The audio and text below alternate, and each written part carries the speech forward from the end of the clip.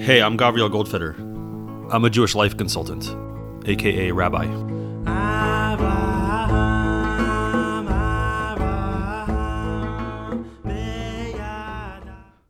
I would just assume that every movie that I see, every book I read, every article, every podcast, every song, every poem,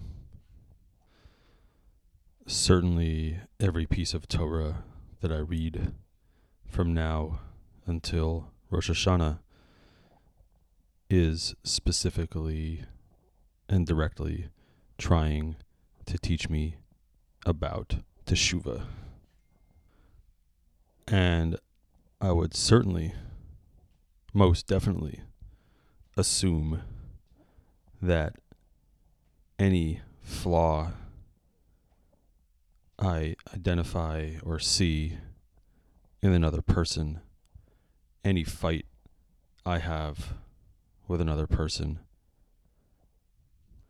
any situation I have with another person in which we are called upon or challenged to accomplish something or work through something, I would definitely assume that that too is coming to teach me about teshuva. Not that these are going to blatantly, obviously indicate to me what it is that I have to do, and not that I automatically have to assume that the exact thing that I see in that person is the exact thing that I need to address in myself when I'm trying to do teshuva.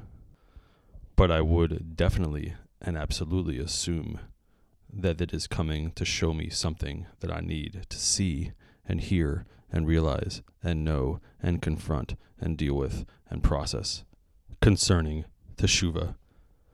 The difference being, for example, if I am talking to someone who is talking bad about someone I know or someone we know, it doesn't necessarily automatically mean that I need to notice how I talk bad about someone, but it could have something to do with how I listen to a person who's talking bad about someone. And if I read something today, which I did, that was discussing the differences between an offering that was brought in the temple that was a bird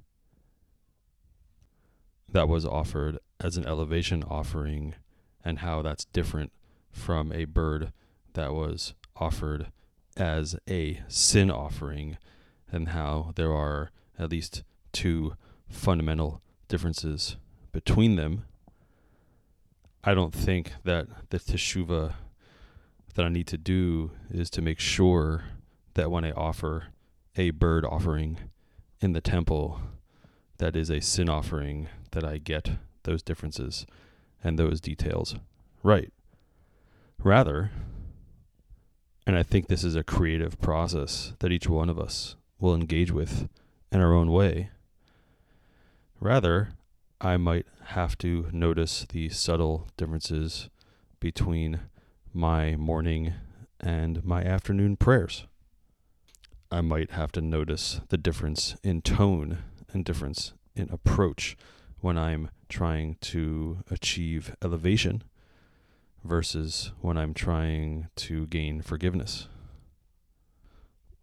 So I would say on some level we have to pay attention, but that's not exactly the right tone. I would say more accurately, we are being given these gifts constantly through the month of Elul, these opportunities for reflection that I believe, Gabriel, personally, I believe that they are directly catered toward us specifically as unique human beings through divine providence as exactly the thing that we need to consider and to meditate on in order to more fully do teshuva during this incredible month of Elul. So you got to look back on your day. What came up today? What pissed you off? What ruffled your feathers and got your attention? What did you admire? Who said something that provoked you? Who said something that stoked your arrogance? Who said something that made you feel less than? Who did something or said something that made you feel more than? I'm thinking back on my day and someone who I felt talked too much. And again, that doesn't mean I talk too much, and that's why I noticed that, although that certainly may be true. But what it certainly does mean is that I had a reaction to someone talking too much, and why? Who cares? Why is that so important to me? Why did that get my attention so much? And that becomes the starting point of teshuva.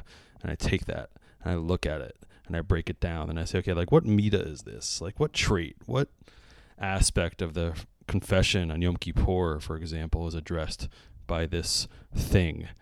Maybe it's that one about how I am mezalzel on teachers, how I negate the ability of people to teach me stuff.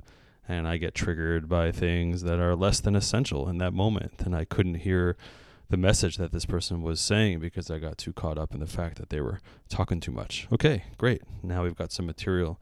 Now we can start looking at a teshuva process. So going with that, starting with that as an insight, as a possibility, as information that we're going to need, provides us with that first step. What's going on? What happened? And then that second step, okay, what's in it for me? What do I got to look at here?